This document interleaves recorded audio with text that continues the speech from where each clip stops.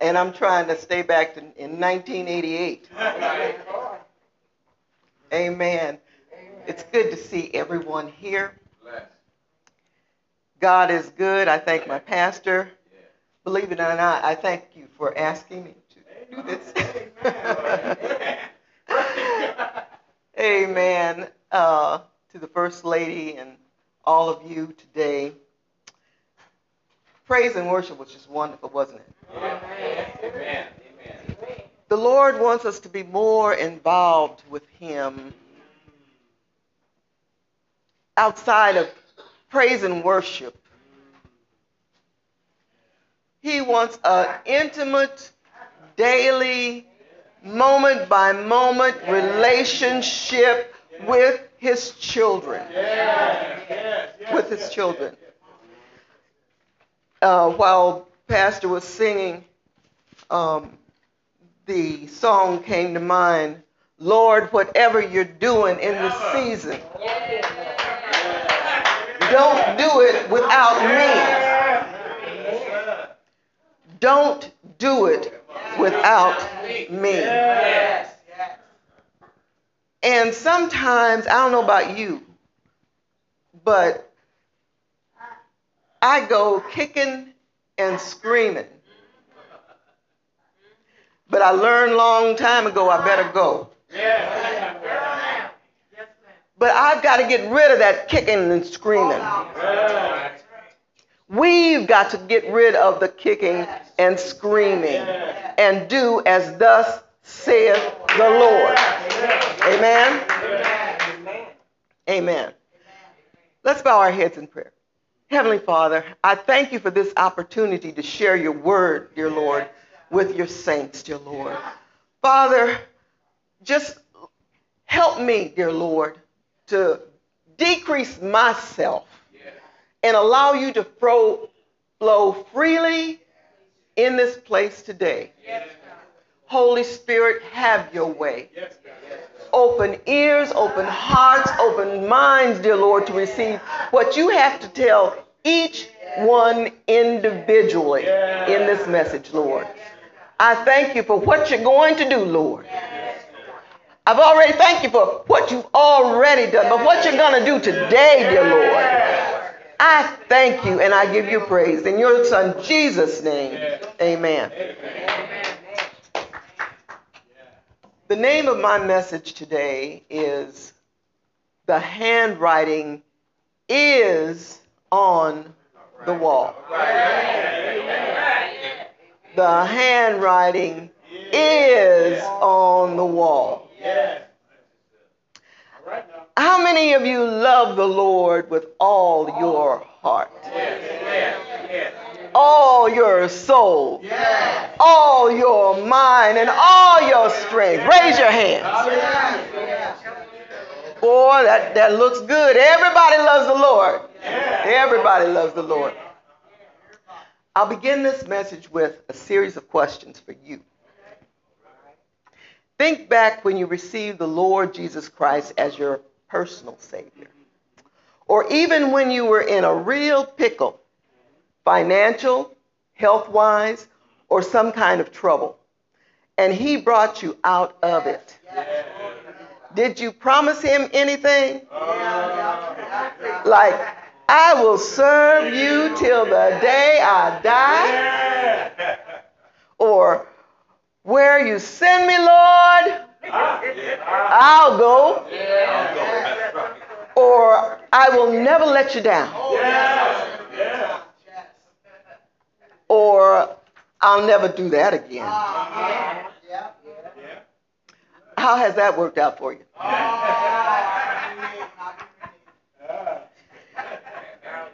Did you live up to your promise to Him?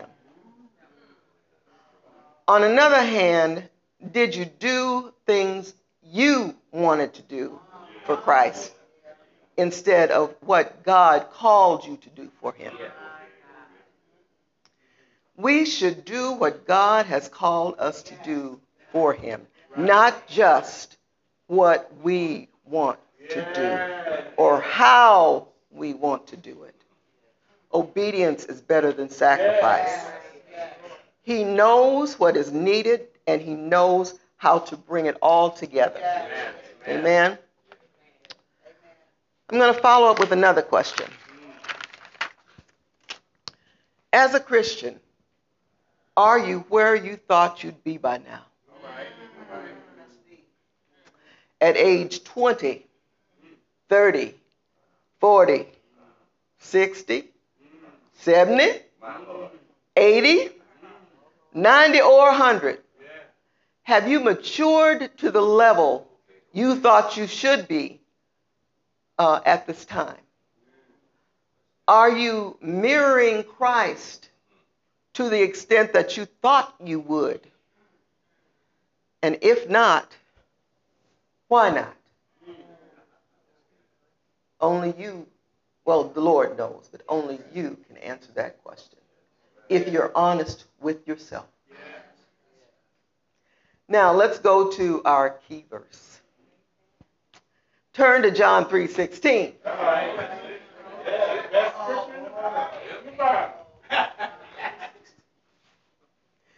Now, when the Lord gave me this title, and then he gave me the verse, I said, how in the world do those go together? But we're going to try to make it work. That's right.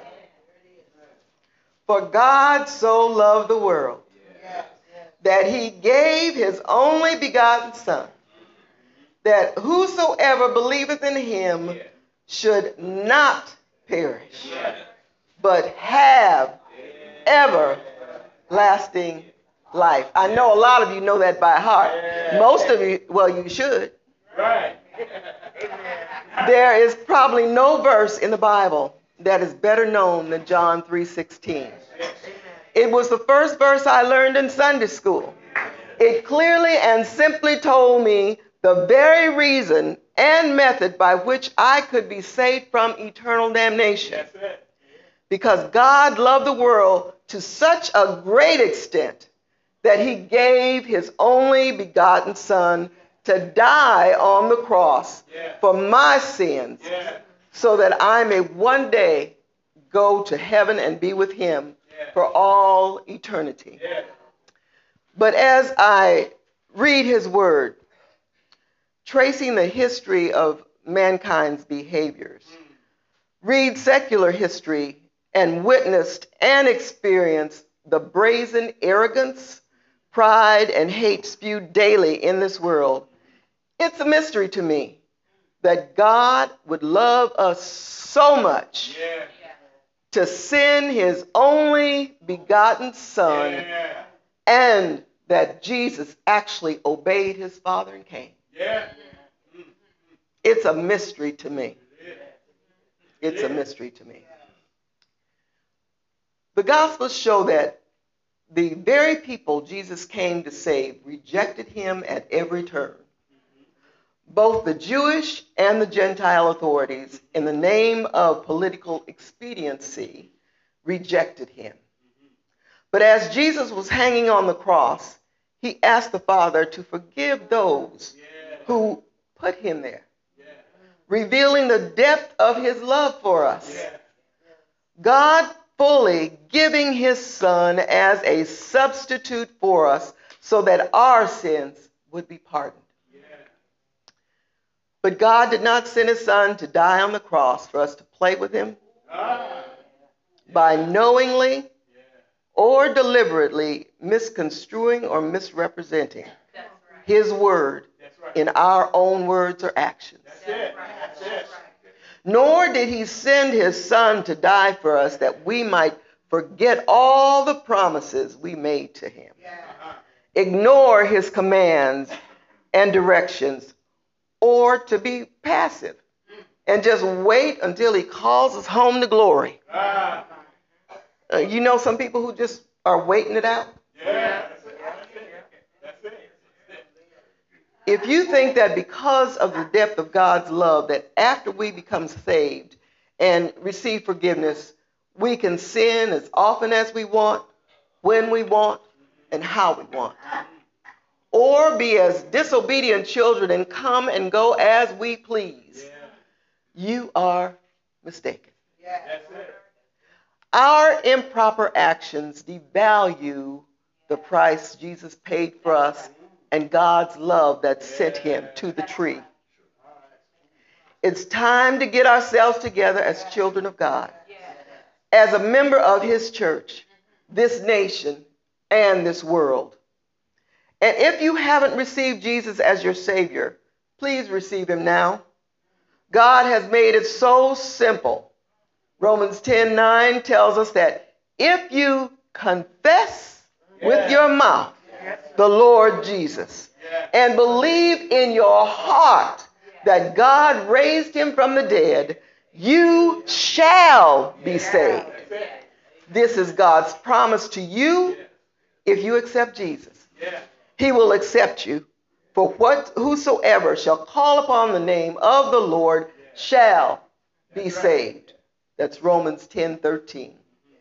I pray that anyone who has not accepted Jesus as Savior and Lord, that you will do it right now. For tomorrow is promised to no one. Now let's take a look at the title of our message. The handwriting is on the wall, and we'll marry both John 3:16 and this title together. The handwriting on the wall is a familiar saying. Its origin began straight from the Bible in the book of Daniel, chapter 5. The story is famous, and the expression is a warning of some kind of pending disaster or something that will change the course of events in one's life. We won't read the story from which this phrase came, but I encourage you to read it sometime this week for an in-depth understanding of the events that took place. That's Daniel chapter 5. Okay? But to summarize the story, Belshazzar, the grandson of Nebuchadnezzar, was a ruler over the Babylonian Empire. In Daniel 5, we read that prideful Belshazzar held a royal feast for 1,000 of his nobles. No expense was spared for this lavish party, and with eating and drinking in excess, foolish things began to happen, and foolish decisions were made. Have you ever been there, done that? One of the foolish decisions made by Belshazzar was to command that the holy vessels his grandfather Nebuchadnezzar took from Jerusalem's temple some 70 years earlier be brought to the festivities to be used as serving vessels for him and his guests. Using the God of heaven and earth's sacred gold and silver goblets to serve wine to his drunken party to celebrate and praise their own pagan deities was an abomination. At God's appropriate time, supernaturally, the fingers of a man's hand began to write words on a palace wall in an unknown language for the king and all his guests to see. It read, "Many, many tekel upharsin." The king was stunned and bewildered, so much so that his body became limp, and the frivolity immediately ceased. Everyone present sobered up quickly, for the king became greatly troubled. The king could not understand the words on the wall and needed someone to interpret them. He even offered a handsome reward for anyone who could, but there was no one to be found. Enter the queen mother. She informs the king that he should call for the Hebrew Daniel, who had been enslaved when he was a teenager by Nebuchadnezzar some 70 years ago. Daniel was now about 90. The faithful Daniel was brought in, and he spoke for his God. He told the king to keep the reward that had been offered to the one who would interpret the words. He then reviewed the king's history and heritage and told Belshazzar he had fallen into the same category as his grandfather, the prideful Nebuchadnezzar. Do you know of someone who's fallen into the same category as their predecessor? He then reviewed the king's heritage. He reminded Belshazzar that God had set up Nebuchadnezzar and God brought him down. That you, his son, had not humbled yourself, and you have not given honor to the Most High God. Belshazzar could not plead ignorant. He knew all this. He was without excuse. In other words, Daniel rebuked Belshazzar and charged him with premeditated sin. Premeditated sin. Because Belshazzar knew Babylon's history, but chose to ignore it and did not honor God. After the rebuke, Daniel revealed to the king and his audience the message. And it was interpreted as, God has numbered your kingdom and finished it. You have been weighed in the balances and found wanting. Your kingdom has been divided and given to the Medes and Persians. And that's found in Daniel 5:25 through 26. And this came to pass. That very night, the Medo-Persian army came for him. As he parted, unbeknownst to him, the Medes and the Persian soldiers worked their way under the towering walls of the city and made their way to the palace, killed Belshazzar, captured his kingdom, and divided it among the Medo-Persian Empire. 539 BC marked the end of the Babylonian Empire. God's judgment had come. Isn't it ironic how man can build his proud empire, and in a moment, God can bring it down, along with the man? The God who made him, who made Belshazzar, is the one who held his breath, Belshazzar's breath, in his hand. Now, what does that have to do with us? And the key verse that all of us knows, John 3:16. How could we as an individual and as a nation know John 3:16 through and through? Say that we love the Lord with all of our being and still think the things we think, do the things we do, neglect the things we ought to do, and act the way we act. 1 Samuel 2:3 says, talk no more so proudly. Let no arrogance come from your mouth, for the Lord is the God of knowledge, and by him actions are weighed. Let me say that again, because my tongue got, it kind of slowed down. And by him actions are weighed. God is looking, and he's weighing, and he is numbering, and he is dividing. And we think we can continue in our mess without any consequences. But the handwriting is on the wall. And here we are, his children, who know the word that has been taught. We've been encouraged to live the word and to share it with others. As Belshazzar, we know the history of those that have gone before us. We know. Yes, we know. We have seen. Yes, we have seen. But many times we ignore. And yet we continue to err by commission or omission, just as they erred, and we are sometimes even worse.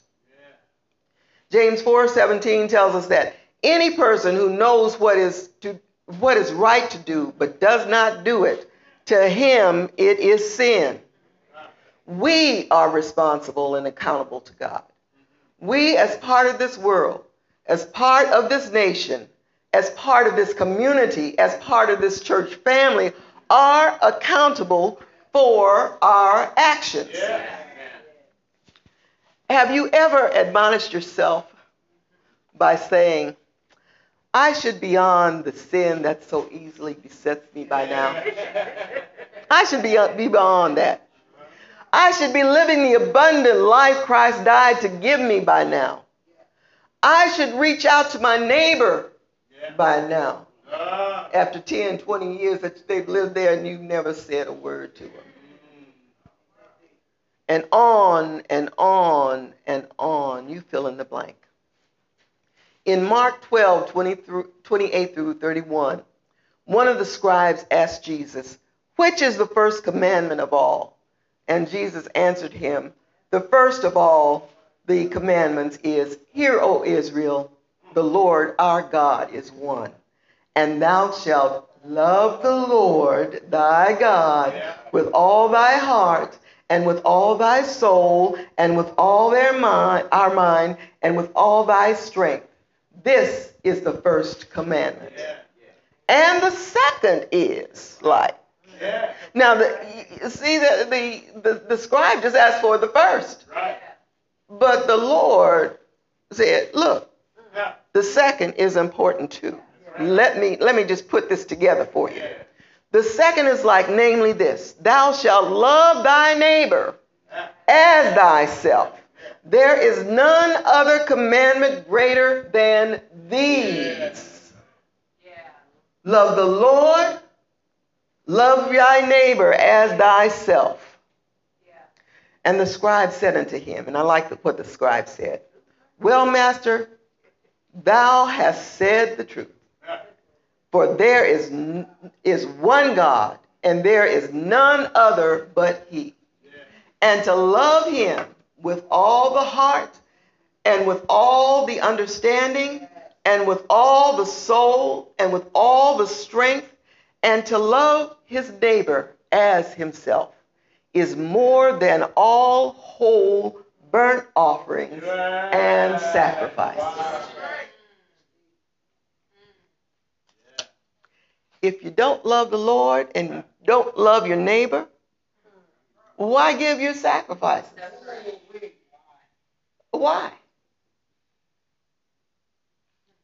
Think about that. What in these verses is difficult to comprehend? What don't we understand about the scripture? These verses should guide everything we do in life and say as we interact with our fellow men. It should also guide all that we think.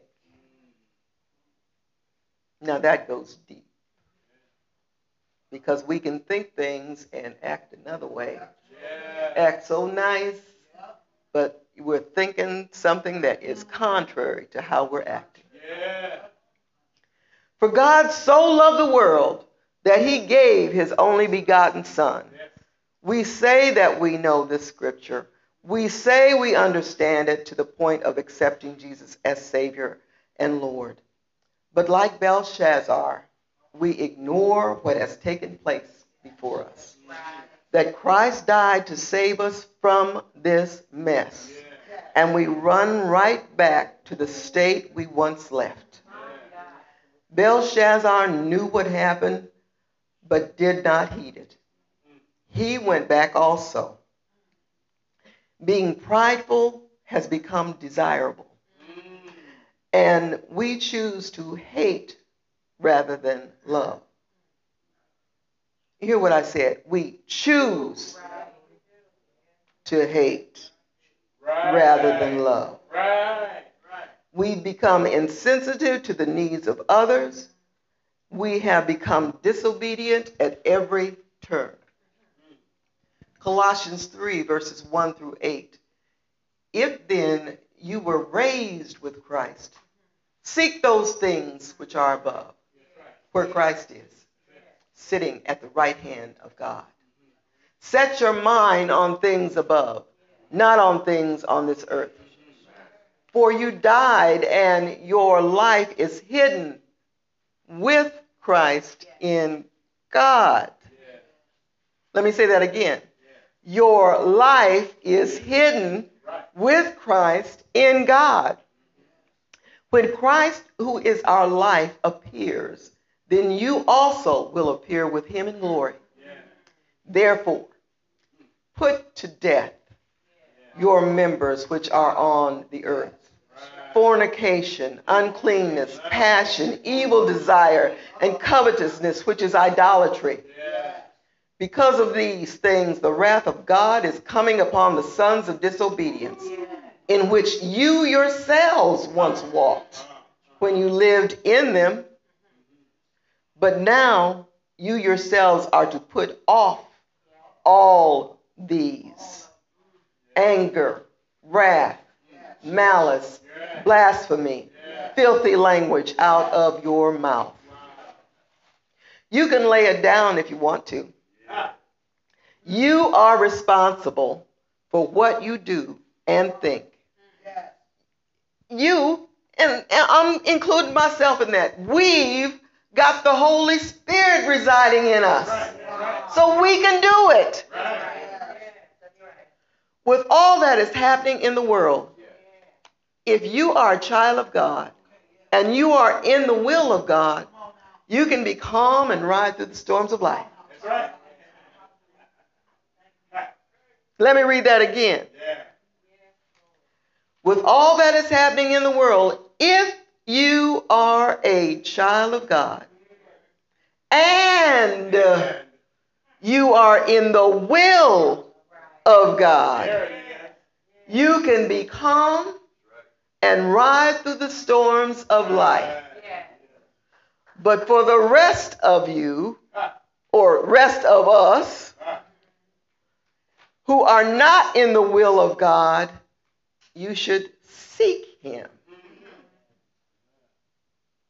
The scripture, 1 Chronicles 7:14, is a good scripture to be winding down this message.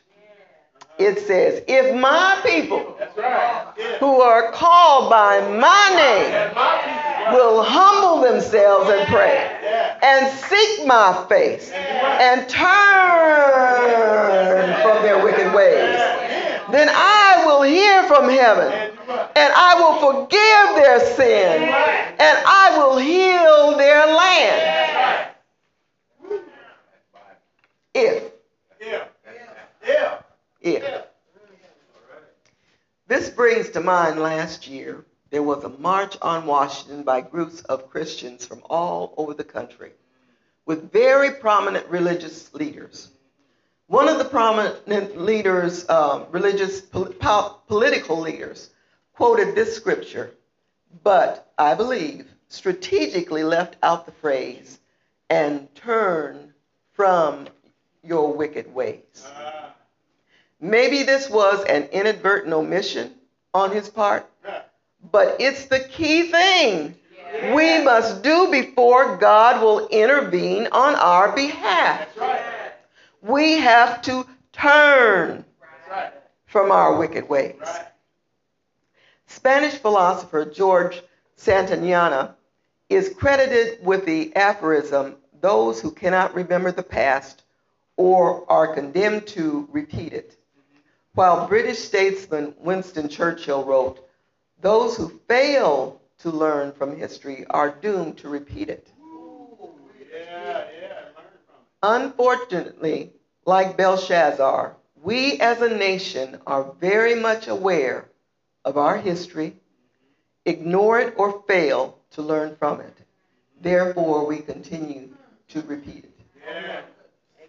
As I read over the story of Daniel, I mused that what happened to him and thousands of Israelites sounded very familiar.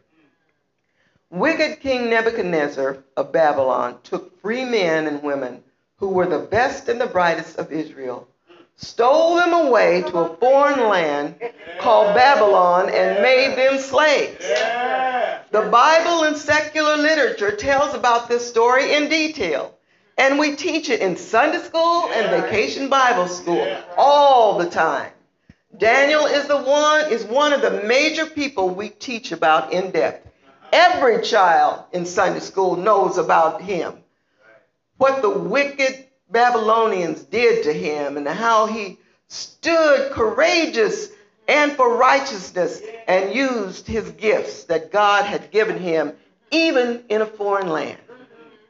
Fast forward thousands of years later, America did the same.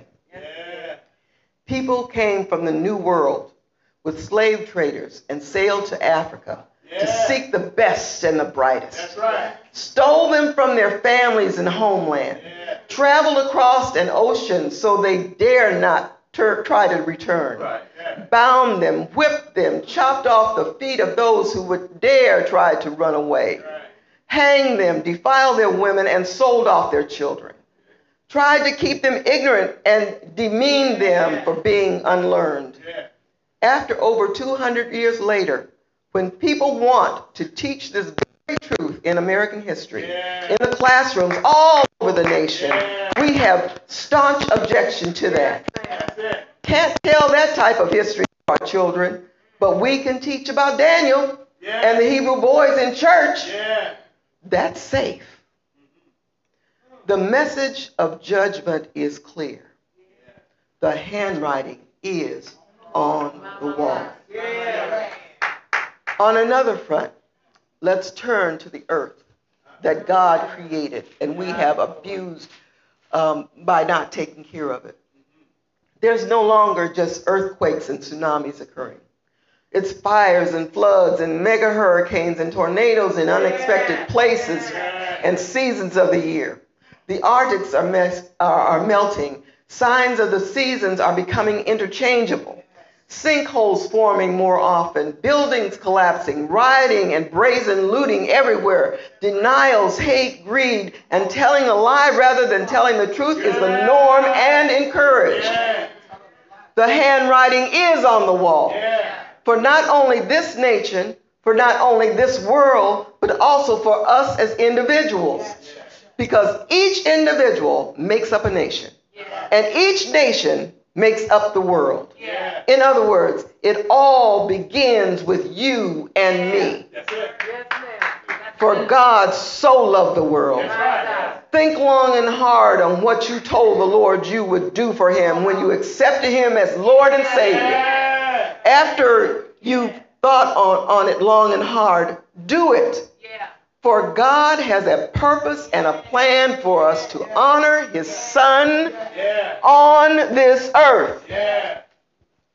It's time, no, it's past time, because church folks have not been true to their word to God. Our families, our nation, and our world are in this state that they are in today because of it. Each of us has a different message on the wall. All we have to do is look and see. Ask the Holy Spirit to interpret it for you and make the changes that you need to make while you still have time. The enemy is waiting anxiously to breach the walls of your life. Amen? That's it. Amen. The